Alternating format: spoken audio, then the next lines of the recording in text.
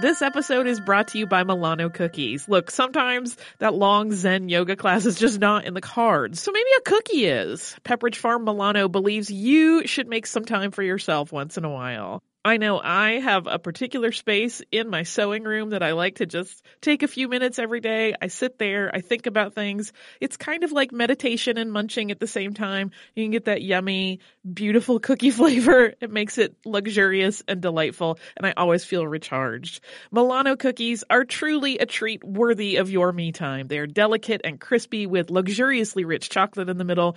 You really want to keep these just for you. So remember to save something for yourself with Pepperidge Farm Milano. Hey guys, I'm Shane Bacon, and I want to tell you about a new podcast called Get a Grip with Max Homa and Shane Bacon. One guy that has probably hit a 350-yard drive, considers himself an athlete mostly because of his unreal papa shot abilities, and has in fact started to show off signs of a tricep forming, is our own Max Homa, PGA Tour winner and fan favorite online. Max and myself churn out new episodes every week to give the fan a unique look at golf and all that comes with it from someone that spends his work weeks on tracks we all dream to play, grinding it out with the best in the world. Listen and follow Get a Grip with Max Homa and Shane Bacon on the iHeartRadio app, Apple Podcast, or wherever you listen to podcasts right now. Welcome to Stuff You Missed in History Class from HowStuffWorks.com.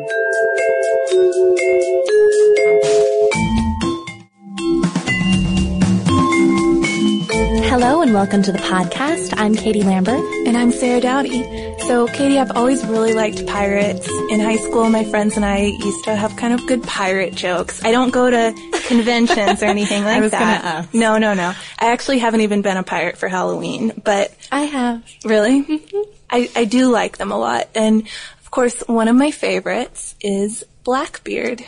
Well, I've got you covered because the one Halloween I was a pirate, and then this past Halloween I was Abraham Lincoln and wore a big black beard. But mine did not have candle wicks in it, unlike Blackbeard.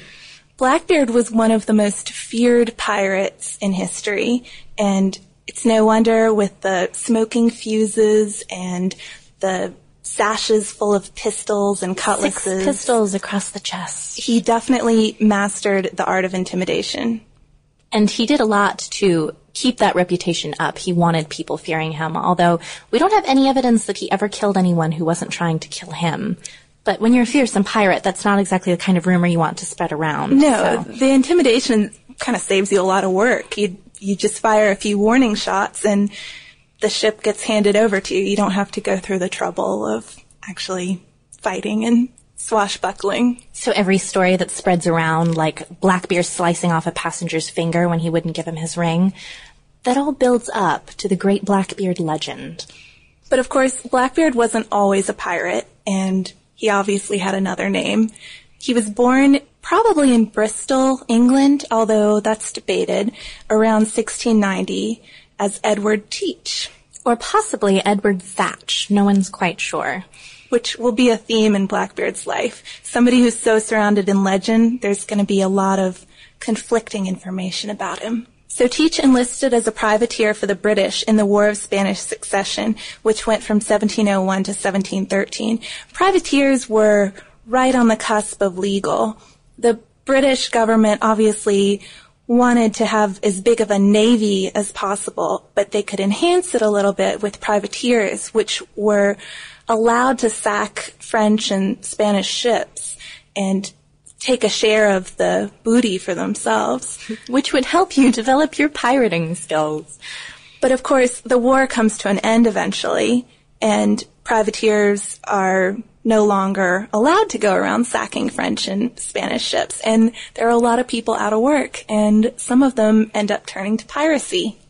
And the golden age of piracy was the late 17th to the early 18th centuries. And as far as America goes, there have been a bunch of laws passed by the British Parliament which had made smuggling something that was a bit more desirable because British imports were so expensive. British taxes. Right. You could buy things so much cheaper from a pirate than you could from them. So they would attack merchant ships carrying grain, molasses, rum, rope, tools, ammunition, pretty much everything, and go ahead and sell it to the colonists. And because North Carolina's Outer Banks have shallow sounds and inlets, it was a pirate's favorite hideout place. which is where Blackbeard established his home base. But that wasn't until 1718, and before that, he had to get in some more pirate training. He did, and he did that with Captain Benjamin Hornigold in the Caribbean. So in Blackbeard's sort of apprenticeship, almost, with Hornigold, they depart together and plunder a bunch of Spanish and British ships of their cocoa and cordwood, sugar, rum, molasses, all of these useful things. It's not so much the gold treasure and jewels we think of. No, which of course is what you think of when you think of Blackbeard, buried treasure, but you might just be finding rum and sugar instead. Yeah, and during this time, Teach gets his first captaincy of a small sloop, and then the big guns come out when Hornigold's fleet attacks a French slave ship called the Concorde that was bound for Martinique.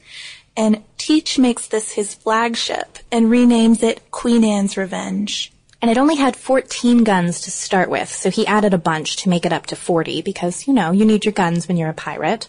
It's more than 80 feet long, there are 3 masts, and he also installs a cannon. And Teach probably took this ship with his classic intimidation methods rather than a bloody fight. It's likely he just fired some warning shots and hoisted up the pirate flag and, the guys surrender. They don't want any trouble with Blackbeard. But the captain of the Concorde also reported when he got back to France that Teach gave him a sloop to finish transporting his cargo of slaves, which I was surprised to hear that. I always imagined pirates making you walk the plank Right. But that sounded very gentlemanly, we thought. And Hornigold couldn't be Blackbeard's teacher forever because after the war, the British government wanted to get rid of all their pirates. So they got an officer named Woodes Rogers and hired him as the governor of the Bahamas and told him he'd better get rid of the pirates. So he said he would grant pardons to pirates who agreed to walk the straight and narrow. And Hornigold is one of the ones who agreed, and he became a pirate hunter. But that's okay with Blackbeard by now because he's really struck off on his own and starts patrolling the Virginia and Carolina coasts. For his reign of terror from 1716 to 1718. So we've already mentioned that the Outer Banks is a fantastic place for pirates just because of how it's designed, but it was also a great place for Blackbeard himself because he met a lovely corrupt politician by the name of Charles Eden there, who would allow him clemency in exchange for very generous bribes. So in addition to the excellent geography of North Carolina and the corrupt governor, Blackbeard actually ends up being kind of a folk hero. The people of North Carolina, they're not the wealthy rice growers or tobacco growers like South Carolina or Virginia. So they're more okay with this deal where they get essentially duty-free goods from Blackbeard in exchange for sort of letting him hang in the Outer Banks. And the folk hero stuff also comes from Blackbeard's challenge to the oppressive authority. He's lauded for sticking a hot poker into the eye of a British official, which sounds pretty awful. But I feel like that's a running theme in all the stuff that we've done about gangsters and outlaws in any way. Part of it is public opinion of them being the hero who's the only one who's willing to go up against corrupt authority. But it also seems that opinion always turns at some point. The outlaw does something which just pushes their reputation over the edge. And for Blackbeard, this is in May 1718 in Charleston. So with 4 vessels and as many as 400 pirates, Blackbeard captures 8 or 9 ships coming into and out of Charleston over about a week. And he holds the crews of the ships hostage along with their passengers. And passengers, their kids on board, women on board. And Blackbeard demands a chest of medicine in exchange for the lives of his passengers. But Charleston takes a while to pony up. Yes, and in the meantime, the pirates have decided they're not going to get it, and they've set all the citizens up to be hanged.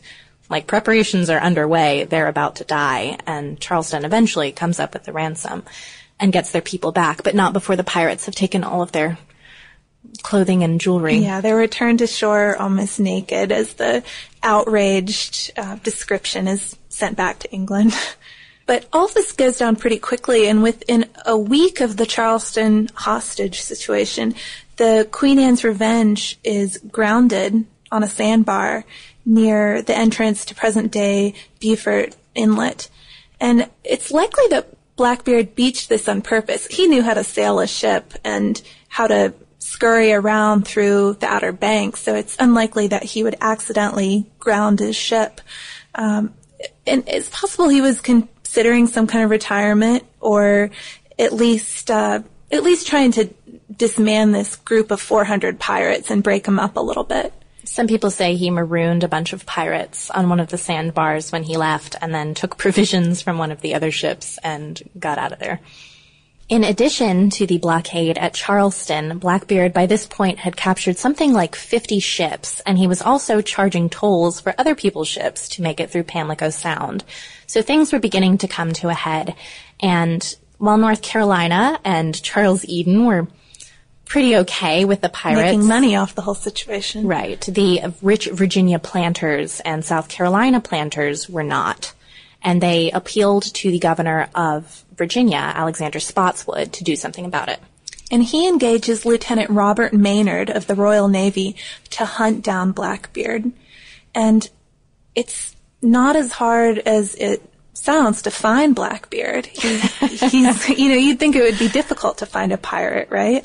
Not if he's throwing the biggest pirate party known to man on Ocracoke Island, which I would kind of like to be invited to. I don't know. It might sound more fun than it really was. Drinking, womanizing, and pirates from all over the world were invited to come, and come they did, and made a complete spectacle out of themselves. So during this drunken pirate shindig, Maynard shows up with his sloops intending to kill or capture Blackbeard. And the pirates are aware that Maynard is there, but they're trapped between this island and a sandbar. So they prepare themselves over the night. And while accounts say Blackbeard was very calm, his pirates were starting to get worried. Yeah, they were freaking out a little bit. He kept drinking. Everyone else went out and put sand on the decks in case there was blood, and soaked blankets in water in case there were fires, and began preparations for battle. And Teach only has 20 men, too, while Maynard has about 60. But Teach's main advantage here is mounted weapons on his sloop, which is called the Adventure. So in the morning, everyone's kind of expecting Teach to try to make a getaway. Instead, he waits, and Maynard's men start to approach. And then at the last minute, Teach just shoots off to a little winding channel. Which no one else saw. Yeah, it's right by a sandbar. And Maynard's men all got stuck. But Maynard's a pretty good captain, and he tells everybody to start throwing extra supplies overboard. And so they lighten the ships enough that they're able to sail free. And Maynard recounts that Teach drank damnation to me and my men, whom he styled cowardly puppies. An insult I enjoy. Is that going to be your new insult? It is. Calling someone a cowardly Actually, puppy. beware. And at this point, Blackbeard's crew is bombarding Maynard's ship with iron scraps and nails from the guns, basically everything they've got. And so Maynard and his men go and hide below deck, all tricky-like. And because the ship is so quiet after this bombardment, there are even grenades involved. Teach thinks that they're dead, and the pirates board the ship, Blackbeard included, and all of a sudden, Maynard's men rush out. They're alive, surprise. The gotcha moment. And Teach and Maynard go to a face-to-face battle that actually gets written about in the London papers, and it's really... It looks like it should be in an action movie. Maynard's sword I'm sure it will be. Yeah, if it hasn't already. Maynard's sword is bent. He shoots Blackbeard.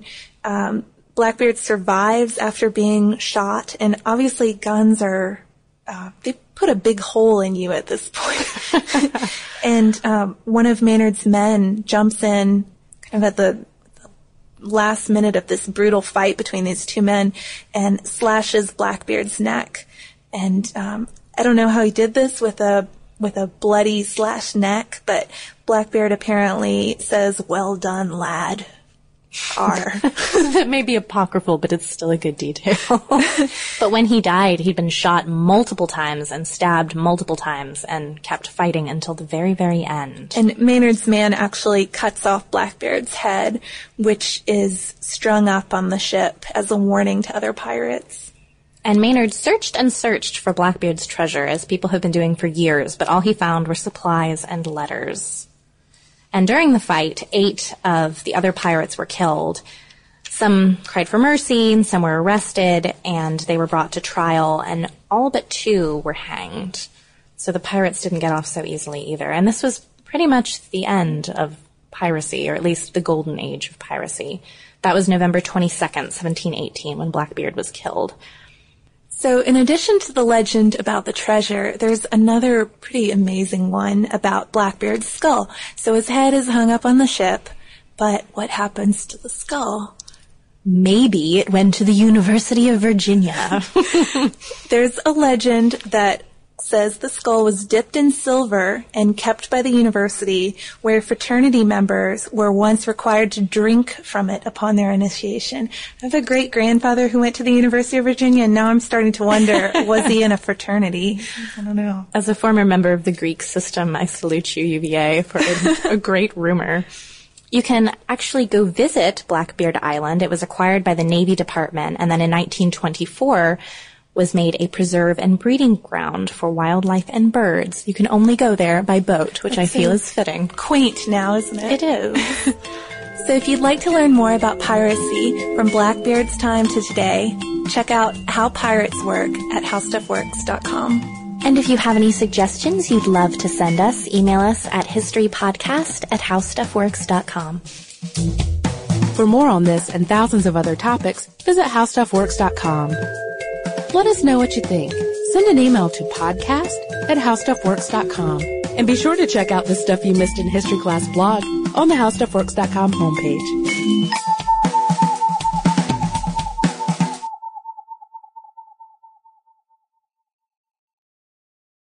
The richest, most powerful place on earth. A fiction podcast. Tumen Bay.